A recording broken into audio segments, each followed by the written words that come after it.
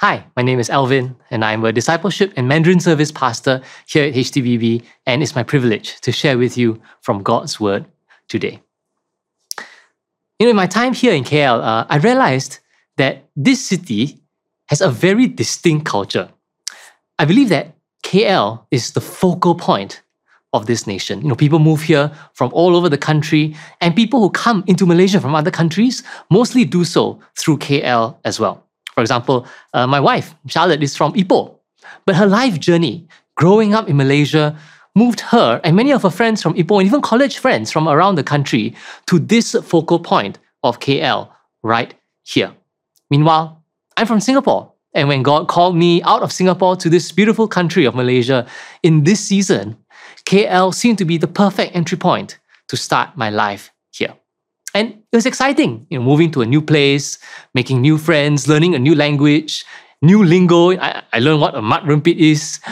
But the thing about being in a city like KL and living in a city like KL is that sometimes it's not easy for this place to feel like home. It's almost like everyone you meet, home is somewhere else. During Chinese New Year, during elections, everyone is leaving KL and returning to their hometown. And I wonder if that's how you feel today. Maybe you left behind family and friends to move to this city or wherever city you are in right now. But the place where you're staying, the city where you're staying, feels more like a train station than a home. Maybe you're living outside of your hometown and you feel displaced, separated, scattered from your home, or perhaps your spiritual home. Or for some of us, you may even feel like wherever you are there outside of your will, like you're there as a victim of circumstance. Perhaps today, this online gathering feels like a gathering of scattered people. 2 weeks ago, Abel kicked off our Hope for the City series by talking about Jeremiah's letter to the exiles in Babylon and how we can seek the welfare of the city. Last week, Jacinta spoke about how communities can change a city. Now today, we'll be talking about the culture of the city. And in today's passage, we'll see how God used ordinary people like you and me to change the culture of the city. So now, let's look at our passage for today. Acts chapter 8, verses 4 to 8. Now those who were scattered went about preaching the word. Philip went down to the city of Samaria and proclaimed to them the Christ. And the crowds, with one accord, paid attention to what was being said by Philip when they heard him and saw the signs that he did. For unclean spirits, crying out with a loud voice, came out of many who had them, and many who were paralyzed or lame were healed. So there was much joy in that city. So today, the first point I would like to make is that God has sent you. God has sent you. You who may feel scattered, displaced, not at home, God has sent you here. Philip didn't go to Samaria just because he felt called to go.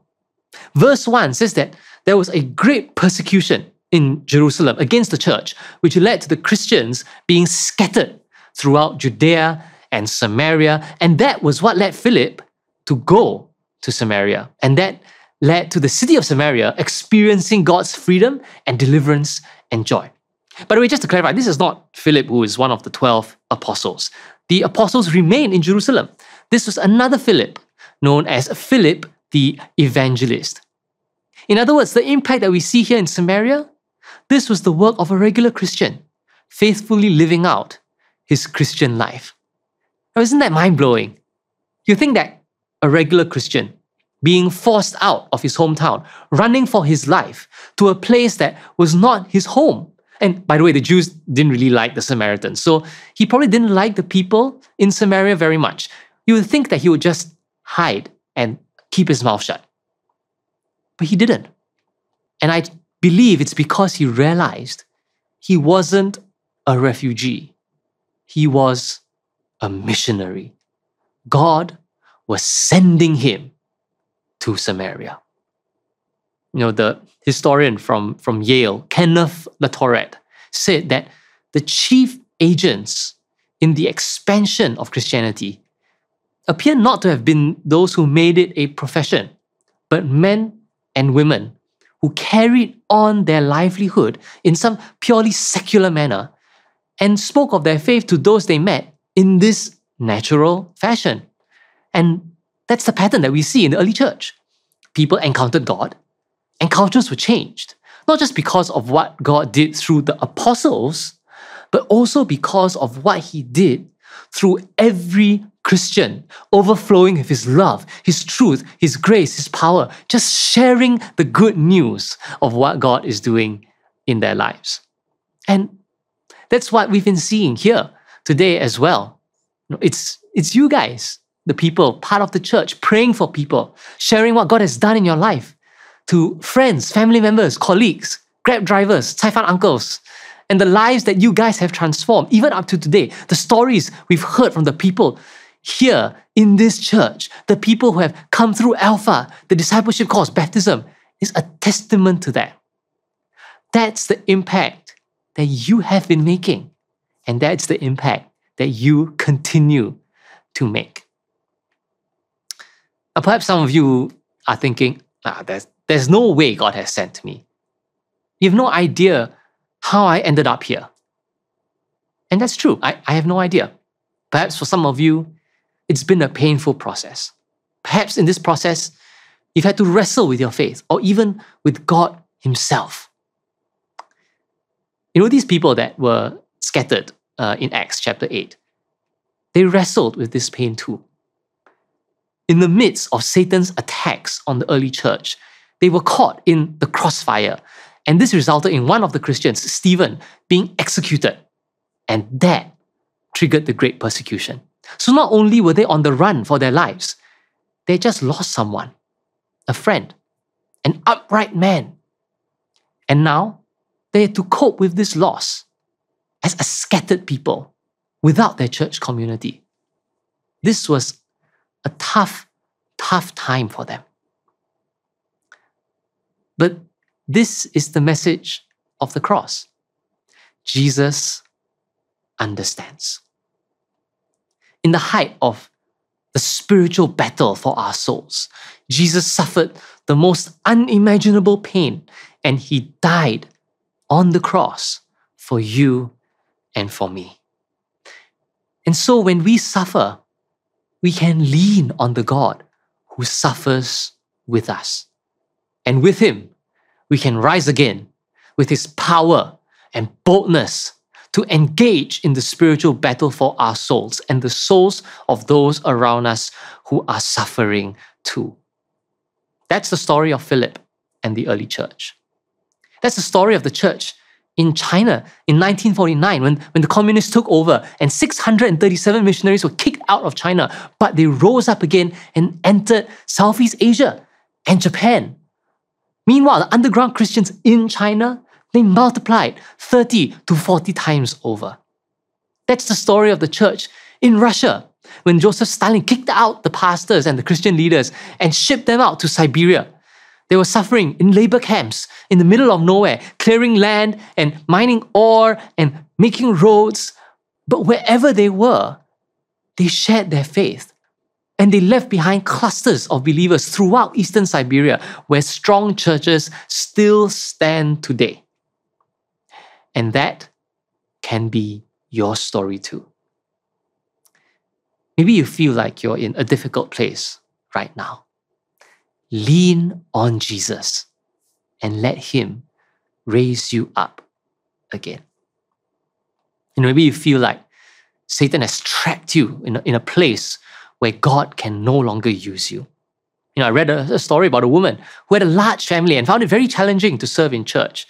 And one day she realized that she could share the good news of how God is working in her life to the people making deliveries to her house.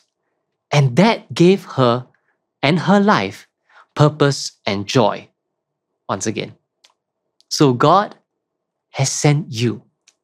That's the first point. Now, the second point is God has sent you here. God has sent you here. As Jacinta shared last week, when we as a community step out together, we can change the culture of the city that God put us in. Isn't it interesting? Last week, we read about Paul going from Athens to Corinth.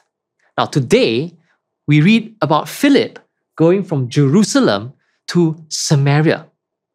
And it seems to me that God sees the power of a city, so that when the culture of a city is changed, that affects the culture of the society, the family, the individual, and eventually the nation.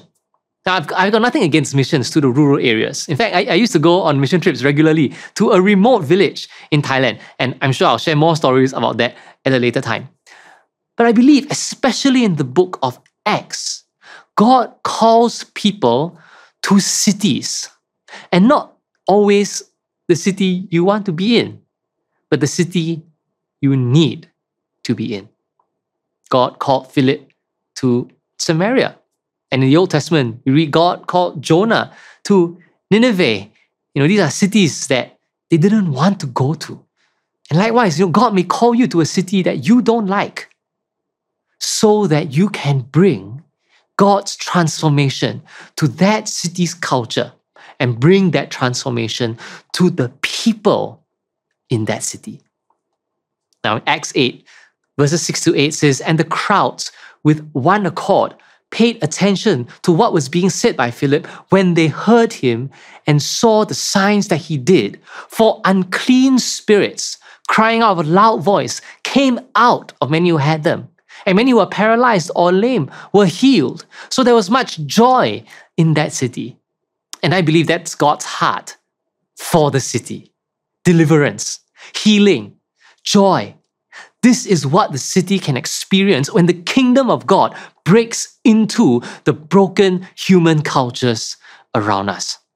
And that's what God has been doing since the beginning. Ever since the fall, the kingdom of God has constantly been challenging human culture. Since biblical times until today, from global culture, national culture, down to the culture of your workplace, your family, even your own personal lifestyle. So, if you're not seeing freedom, wholeness, joy in your city, your workplace, your family, God has given you the mandate and the power to bring that into your spheres of influence.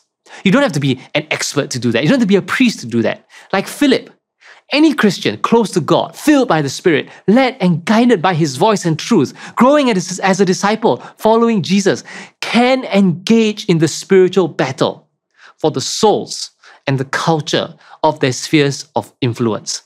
If your workplace needs freedom, you can pray for it. If your home needs wholeness, you can pray for it. If your life needs joy, you can pray for it. And that is why God sent you here to the city that you're in, to pray for it, to intercede for it, to bring God's kingdom impact to the culture of the city. So here's my final point. Don't be afraid to bring change. Don't be afraid to bring change. Sometimes we think that the culture of the city, it's too big for us to impact. It's too daunting, too scary. But changing the culture of the city is not our responsibility. It's God's responsibility. But it's our privilege to partner with God to impact the culture around us. And all we have to do is recover the joy of sharing the good news of what God has done in our lives and recover the confidence of God's truth, relevance, and power to change culture. William Wilberforce was a British politician in the 1780s, and he came to know Jesus in 1785. Now, back then, being religious was a social taboo, and the fervent Christians in the upper classes, they were ridiculed. to the point that William even considered stepping down from politics. But after talking with his pastor, he resolved to remain in politics, and he says, with increased diligence and conscientiousness. And one of the political issues he famously tackled was the slave trade. Now, back then, the slave trade represented about 80% of Great Britain's foreign income. But William came to know about the horrifying conditions of the slaves on the ships that were transporting them and in the plantations where they worked. And he was considering bringing forward the abolition of the slave trade in Parliament. But he was hesitating. Back then, like it is now, it's hard to argue against the money, especially to a crowd that wouldn't take him seriously. William said that he felt the great importance of the subject and thought himself unequal to the task allotted to him. But at the same time, he wanted to put his Christian principles into action and bring God's kingdom come into the public sphere. So, William went ahead. He introduced a bill to abolish the slave trade, and he was defeated. 163 votes to 88. And after that, William was even suspected of being part of the French Revolution. However, William didn't waver. And with the support of godly friends, they continued working for the freedom and the wholeness and the joy of these slaves. And finally, in August 1833, the Slavery Abolition Act was passed after almost 50 years of political struggle. And this happened 1 month after William Wilberforce passed away. William Wilberforce and his godly friends changed the world. They weren't theologians or scholars or pastors, but they caught a vision of how God wanted to use them for his kingdom.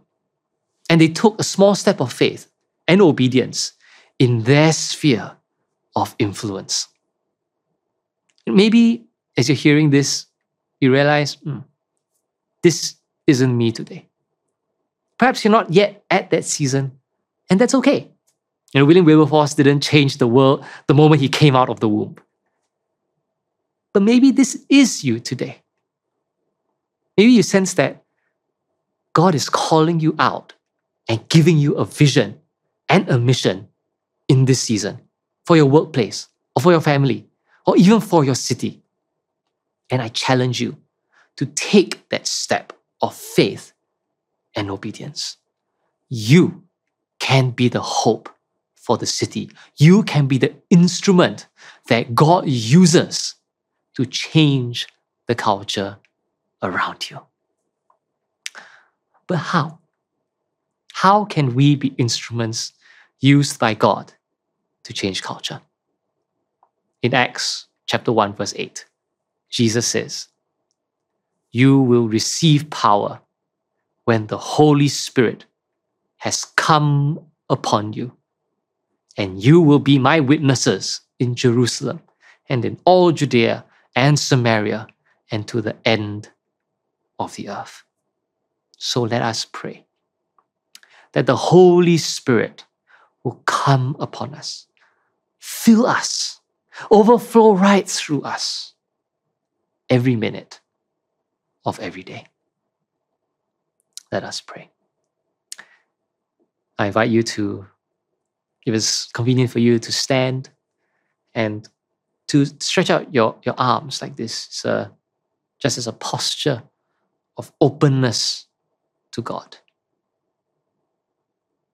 of opening yourself to be filled by God, the Holy Spirit, and to allow Him to overflow through you. And you can also say this ancient prayer with me. Come, Holy Spirit.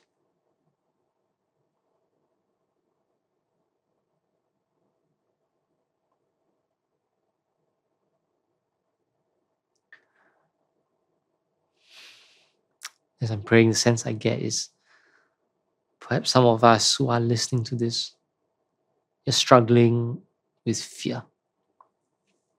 Perhaps God has put something in your heart,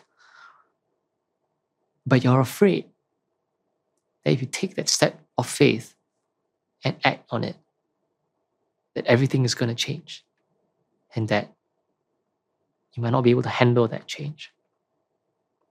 And the sense I have is that God wants to speak peace and confidence into your situation. That God can take away that fear and replace it with a faith that the change that God brings is a change that God will equip you for and guide you through. As I was also praying, maybe you are struggling with despair. Maybe you've tried making change happen before, but it has not worked out. And you sense, there is no hope. There's nothing I can do to change the situation and the culture that I'm in. Maybe after hearing this message, you're crying out, I believe, Lord, help my unbelief. And the sense that I have is to pray for a seed, a faith the size of a mustard seed to take root in your heart. To have faith in what God can do once again. And last but not least, as I'm praying, the sense I'm getting is perhaps some of you are saying, I've tried to make changes before, but I've been hurt. And it's hard for me to care for this city. People have come, people have gone. I don't feel like the city I'm in is really my home. The sense that I have is that we want to pray for you for healing, that God will heal the wounds that the world and this culture has inflicted upon you. And that God will raise you up again with a vision and a mission for the people that God has put around you, the souls that God has put around you. So Lord, we pray that you will move in the hearts of every single person who is hearing this right now. That you will give them a hope, a faith, and a trust that as they lean on you, be filled by you, and step forward in your strength, you will empower them to bring culture-changing impact to every sphere of influence that they're in. Whether it's people who have felt that there is no hope, or people who are afraid of that kind of change, or whatever the struggle that is in them. Perhaps they feel that they don't have the ability to bring out that kind of change. We pray that you will give them a faith and a confidence that as you change them, as you empower them, you will bring that change. And that we can experience the privilege of being your instruments. So we open ourselves up to you.